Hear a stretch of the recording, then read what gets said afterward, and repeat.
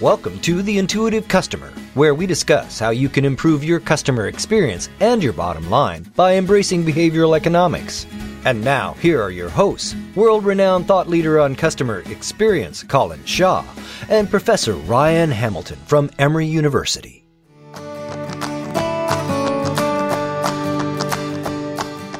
What is the experience we're trying to give our customers, and therefore, how should we be behaving and acting?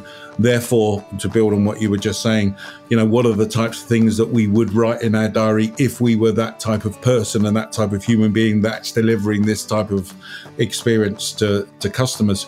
So by definition, we're talking about defining these things and being clear across the organization about these things.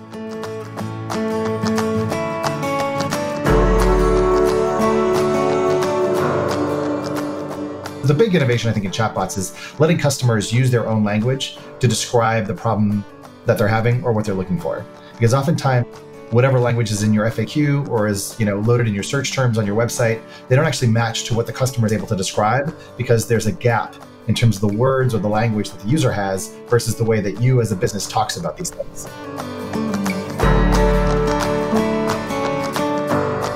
Corporate empathy or internal empathy or EQ, emotional quotient, is so much more important these days because if you don't have those things inside the company, it's unlikely to actually come out on the other end. That's one aspect of this that, like you talked about, the corporates that you've worked with, probably are about risk mitigation and lowering the likelihood of them being vulnerable or susceptible to outside judgment or criticism or lawsuits. And yet, it's the ways in which people make themselves available and vulnerable to critique or criticism that oftentimes reveals the most or connects the most.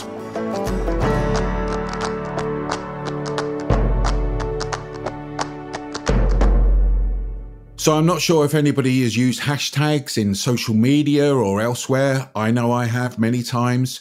And if you think about it, it's changed the way that we communicate. And there's been many uses of it that people have used over the last period of time. So think of the Me Too movement and the Arab Spring and think how those were affected by the use of the hashtag. So it's helped change the way that we communicate. So I'm really, really, really, really pleased to welcome today on the podcast, Chris Messina, the inventor of the hashtag. Thank you. Thanks for having me. We were talking before we started the podcast. I believe there are 20 million hashtags used every day. Yeah, and that might have been like a number from 2017 or 2018. So I imagine it's only gone up. In fact, I think I'm wrong in saying that. It's not 20, it's 200 million hashtags every day. Yeah, I was going to say, you might be off by an order of magnitude. It's all numbers, guys. We're friends. It's fine. You can't even think that high, so it's fine. Yeah. You can tell I work in finance, can't you? Yeah, right. You shouldn't work in finance. Yeah. But as you say, it's an amazing number. And really, first of all, congratulations on, it must be great to be able to think to yourself, you've had such an effect on the world and the way we communicate. So congratulations. Yeah, thank you. It certainly is humbling and also connects me to a whole lot of people that I never thought I would have ever been connected to. I'm sure.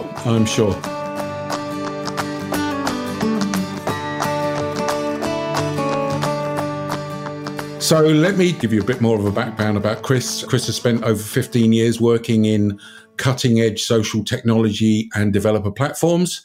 He's worked for Google and Uber and founded many startups and changed the world in many of the creations, including the hashtags. Co-founded a conversational AI company, which is it YC18? Yeah, or Y Combinator, yep. Right. And since then has become a bit of a digital nomad since 2019, traveling around the world, speaking on social technology, product design, and founder culture and mental fitness. And in 2016, he coined the phrase conversational commerce to describe all the sort of changes that are happening in the consumer marketplace about how brands and consumers are going to be interacting with themselves through messaging and social media. So the conversation we're going to have is sort of three ways. And clearly, Chris is an expert in technology, social, and all that type of stuff.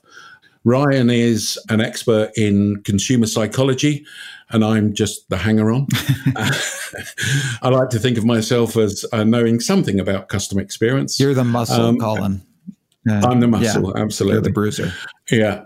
And therefore, what we're going to do is really have a conversation around that intersection between technology, human behavior, customer experience, and where it's all going. And I think we could start off by just talking about this area of conversational commerce. Can you explain what you mean by that, Chris, in more detail for somebody that doesn't know? Yeah, it's interesting now, of course, we're towards the end of the decade and the end of 2019. When I was first sort of noticing these changes and shifts, it really had to do with a bunch of apps that were coming out or services that were being built around SMS. And so, of course, Twitter got its start many years ago, back in 2006, as an SMS gateway. But for the most part, what you would see on Twitter were humans, were your friends, people publishing, their own updates. And then eventually you had people who took RSS feeds or news feeds and then would pipe it into Twitter, or then there'd be bots and stuff like that. But it was all kind of ham-handed, I guess. What I started to notice was that there were more services that were being launched that were using these new channels to communicate directly with their customers in a way that I never, or previously never had thought brands would. And I remember very specifically one day when I tweeted some snarky comment about my experience with JetBlue, and lo and behold, JetBlue actually mentioned me back and responded, and then sent me a direct message, right? And now, of course, this is not very newsworthy, but back when that first experience happened, I was like, oh my God, there's a company, this sort of entity in the world, represents many thousands of people, actually talking to me as an individual. And that felt very different, qualitatively very different. And so what I noticed is that there was probably going to be this shift in terms of computing and social platforms to allow brands to behave more like humans in these channels that people had previously occupied kind of on their own. And sure enough, as of 2016, that started to really happen with the launch of all of these bot platforms that allowed brands to no longer just publish to news feeds, these kind of static pieces of content that would just show up and users would scroll through, but instead were actually conversational in nature. And when I was thinking about conversational commerce specifically, I was thinking about the multi-platform aspect of conversations that start in one place, which might be SMS, and then switch to email, and then switch to voice, as you do with humans, right? We're able to maintain state across all those contexts. Brands typically aren't. And I was like, what happens when a brand can actually have a continuous conversation in all these different contexts with me? How would that change how I interact with them? How would that change how I think about them? How would that change the amount of business that I want to do with them? That, to me, is what conversational commerce is really all about. With JetBlue, was this with a bot, or was this with a human, or with a series of humans? So what was that experience like for you? This was back in the day. This was actually started out with an individual. So this is a customer service rep, and they were empowered to have these conversations on social. And you got to remember, also back then, of course, this is an era where brands didn't want to engage with social. They were afraid of social. It was like the wild, wild west, and they just didn't want to be made fun of or whatever. So you had these very boring earlier era type of messages, sort of like ad messages or radio messages that would go out on brand social media that were just not engaging. They were inauthentic. What they would do is they would use a little carrot symbol, a little hat, and then the initials of the person that was actually sending me the direct message through the JetBlue account. And that's how I was able to sort of understand who was who. And I believe there was probably 2 or 3 people that were having that conversation with me at the time. Fascinating. You've said a number of things there that sort of already make me sit up. One of the things that you talked about was brands behaving like humans, which I think to a certain number of brands is quite a novel concept in itself, in the sense of, and this is a sort of one of the whole themes that we talk about on this podcast, which is that it's not just about the rational experience. It's not just about the price or the delivery or the rational things that businesses have been dealt with over the years. It's about how do you get that human element into the experience. So I guess my question is, we're clearly starting to see the chatbots and stuff like that coming in that are mimicking human behavior. But I guess, to what extent do you believe that technology is going to be able to really mimic and interpret human behavior? Maybe a big question. Well, it is a big question. And I think the answer is, in various ways, it will be able to do a really good job in pretty narrow contexts or domains. These things that already happen. For example, when you call into Apple, let's say, on their customer service line, a voice like Siri will answer and will ask you what you want. And it'll actually do a pretty good job of fielding those questions, right? And that's because it's within a really restricted realm, and it's not general artificial intelligence where it has to know everything about all things or about some random comment that you're going to say about some sports team or something. It's just like within the realm of providing customer service. And so that's actually a domain that a lot of people are working on because that's a big cost center for a lot of businesses. And of course, they want to lower those costs through automation. I think the question, though, is a little bit different, or at least if you were to turn it on its head, you have to sort of ask the question, like, why are companies and brands the way that they are? How do they get to be the way that they are? And how do we want them to evolve? And it seems to me that if we are going to continue to care about the experience of the individual in society and in capitalism, then the individual is going to be managing all sorts of relationships. And then the question for a brand or a company is, well, what is the type of relationship that it wants to develop with its customers?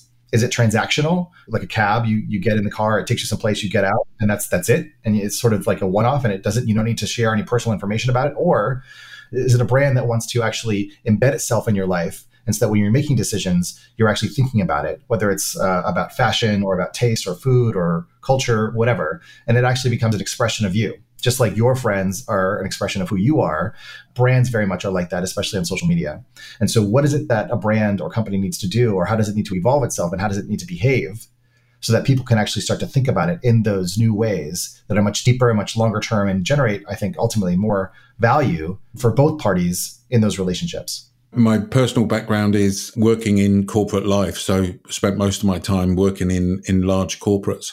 The only reason I mention that to you is that part of the challenge is just getting the culture of the organization to even think along some of the lines that you're just talking about. So when I looked at your TED Talk, and the TED Talk was really good, the companies that you were mentioning there, one of which was, I believe, Maslow, these are sort of startups. And I guess my question is around, how do you get the type of large corporate that you have today to start to think in the lines that you just described? Yeah, I mean, obviously, this is, if not a $20 million, maybe a $200 million question at this point. I think we've already established the difference is fine. Like there's no difference. Yeah, and if we could talk about world peace after this, that would be useful. Why not let Colin and Ryan speak at your next conference?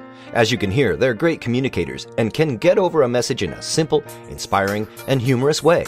Contact Beyond Philosophy by going to beyondphilosophy.com/contact. That's beyondphilosophy.com/contact.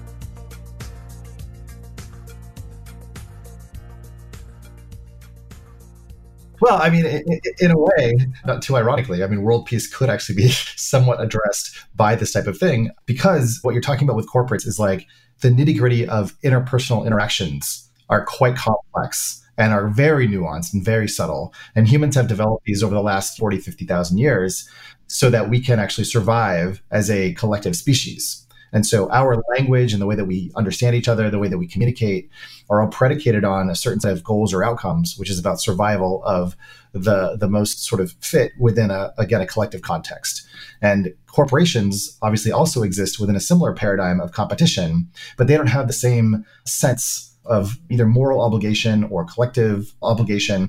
And so if a brand wants to act as though it does, or it wants to act as a way that, people think it's cool or it's fun or it's hip or it behaves in a certain way, obviously that has to start from the inside and then emanate outwards, right? Which is why I think corporate empathy or internal empathy or EQ, emotional quotient, is so much more important these days. Because if you don't have those things inside the company, it's unlikely to actually come out on the other end.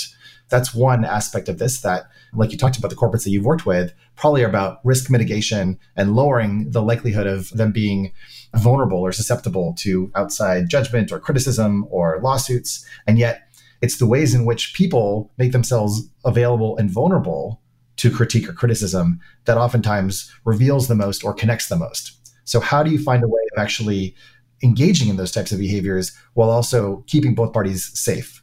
This comes to a point that I was asking myself as you were talking about like how brands can exist in this space.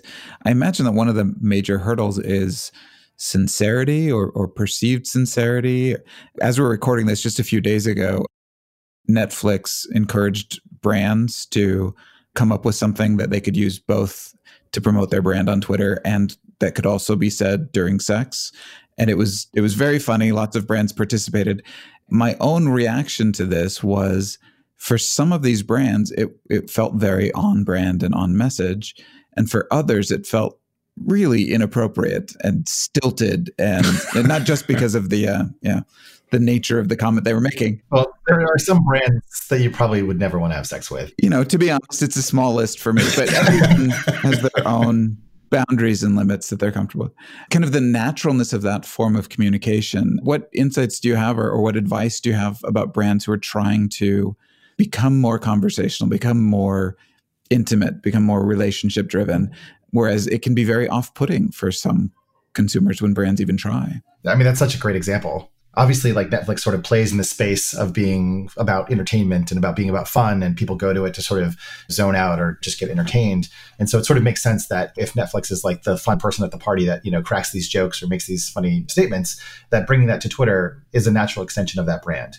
Whereas, as you say, you have maybe a brand that's like, the nerdy guy that doesn't really know how to talk to people, shows up and says something totally that doesn't make any sense. And everyone kind of looks at him like sideways, like what? Is the type of experience I think that you're describing. And so what I find is very interesting, and I know like this doesn't need to get into like a therapy session or something, but clearly there's quite a bit of, I think, work of humanizing the individuals who are participating in these types of conversations, for them to, one, dig into themselves, to understand like what's going on with them, to understand how they show up in the world, to see how other people perceive them, and then to really ask questions about themselves, to get curious about themselves in order to be able to participate effectively in those conversations. Like, what is really going on? What's the subtext here? What's the context? Like, what are the conversations that Netflix is already a part of or is already driving? And if I just jump in sort of randomly into this conversation, is it as though, again, I showed up at a dinner party and I wasn't invited and I just sort of butt in and said something completely as a non sequitur, and everyone was wondering like why that was, right? Like, these are very human moments. And I think they apply to brands too. So again, there's that question that you're asking yourself, like, what is motivating me to get involved in this? Am I just doing this because it's a popularity contest? Or am I actually expressing something or saying something that I would say anyways, even if there wasn't this prompt? And it comes from a place of truly understanding what I am and how I represent myself to the world. And I'm saying that, of course, as a brand. Yeah. When you say I am, you're talking about the brand. It sounds like you're almost recommending brand therapy, that these brand managers need to know the brands as they would know themselves and kind of understand that personality at almost kind of a deeper level. Yeah, I mean, as frankly as this might sound, if you were like building a brand, it's almost like, if the brand had a diary, what would its inner thoughts be? What is its inner dialogue? And then if it does say something, or if it does write a blog post, how is it collecting a bunch of those thoughts into something that's more coherent when it finally gets out there to like a public audience or to the stage? I love that. I love that idea. Yeah, I mean, and for me, this goes back to going to understand what the organization is trying to do and what the experience is that they're trying to deliver to the customer. So one of the questions that we often ask organizations is, what's the experience that you're trying to give to your customers? And most organizations can't answer that. So, if I take this back full circle to one of the things that you said earlier, Chris, which was brands need to behave like human beings. Well, yeah, I totally agree with that. But clearly there are different human beings, and every human being is different in the way that they approach things. And that's all part of the conversation that we're having. So for me, it's about, you have to be clear about what it means to be whatever type of human being you're trying to do, or to put it in more basic words, what is the experience we're trying to give our customers, and therefore how should we be behaving and acting? Therefore, to build on what you were just saying, what are the types of things that we would write in our diary if we were that type of person and that type of human being that's delivering this type of experience to customers? So by definition, we're talking about defining these things and being clear across the organization about these things. And in startups, and I've obviously done a startup with Beyond Philosophy, but you've done far more than I have. In startup, it's easy because you got a few people, basically. When you get to organizations, large corporates, that communication becomes the communications of what they are trying to do and how they're trying to do it and what experience they're trying to deliver becomes much more difficult. And feel free to disagree with anything I've just said there, but does that sort of paint a different picture, a same picture, or what? No, I think that's right. I mean, there's a reason why there has become kind of like this cult of the entrepreneur, certainly in Silicon Valley and in America and elsewhere in the last decade or so, because in many ways, a lot of these founders, whether it's like a Jack Dorsey or Elon Musk or Zuckerberg and those folks, their organizations are very much a representation of people who they are. And in some ways, if you are an employee of those companies, you can almost imagine like, what would Zuck do or what would Elon do? How would he say this? Elon's tweet streams are very much kind of a representation of like Tesla's culture. If you can embody what your company is about or who represents your company, if you come up with like a persona and you develop that, right, and you collectively share that, you think about, how would they respond to this? How would they respond to that? And you kind of have like, not necessarily a set of litmus tests, but a set of principles that might actually help give you some insight. Is the response typically more curt and abrupt and kind of get to the point, which might make sense. Let's say if you're like in, I don't know, I want to say like Home Depot or something. It's kind of like, you're getting in to get a job done. You want to be fast, Amazon sort of similarly. Or are you more kind of about talking about options and colors and experience? And that's more like on the fashion side of things, right? So I guess I feel like it is kind of about envisioning like a real human, like a person that personifies these things. And that of course can come down to content strategy, to brand strategy, and all those different things. And I think it really comes to the fore when you're thinking about, you mentioned chatbots. A lot of the early interesting experiments in the chatbot world that I thought were pretty effective were much more narrative driven. Effective, like, you can do sort of customer service, which can be efficient, and you can allow the big innovation, I think, in chatbots is letting customers use their own language to describe the problem that they're having or what they're looking for. Because oftentimes, whatever language is in your FAQ or is, loaded in your search terms on your website, they don't actually match to what the customer is able to describe because there's a gap in terms of the words or the language that the user has versus the way that you as a business talks about these things. Conversation is simply a channel through which meaning is constructed in this back and forth exchange of little bites of sense. And eventually you say, or I don't understand. And what we're doing is we're basically having a dialogue to arrive at some shared understanding. But you can't do that with a web page. You can't do that with a blog post, right? It's not interactive. So in those contexts where you have conversational interfaces, that's where you do want to allow this back and forth to happen. And that's where the character or the values, kind of come forth. Because it could be the case where the customer service agent actually asks, like, how are you today? Like, what's going on?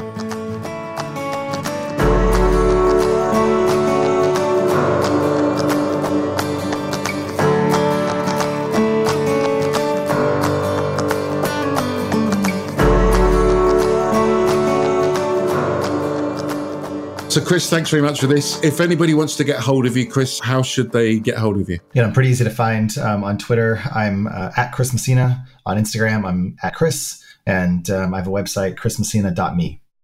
So this has been such a great conversation. And to be totally honest with you, we went on talking with Chris for so long that we decided that we would split this podcast into two. And therefore, we're going to be stopping this podcast here at the moment. But I really hope you can join us for the next podcast because we're carrying on our conversation with Chris and we're going to be talking about how brands should behave more like humans, how we can do that, how we can use technology to do that, how technology needs to be humanized, and many, many, many other things. So that's going to be in the next podcast, which will be up shortly. So we really hope you dial in to part 2 of the show to continue listening to a fascinating conversation with Chris. Thanks very much.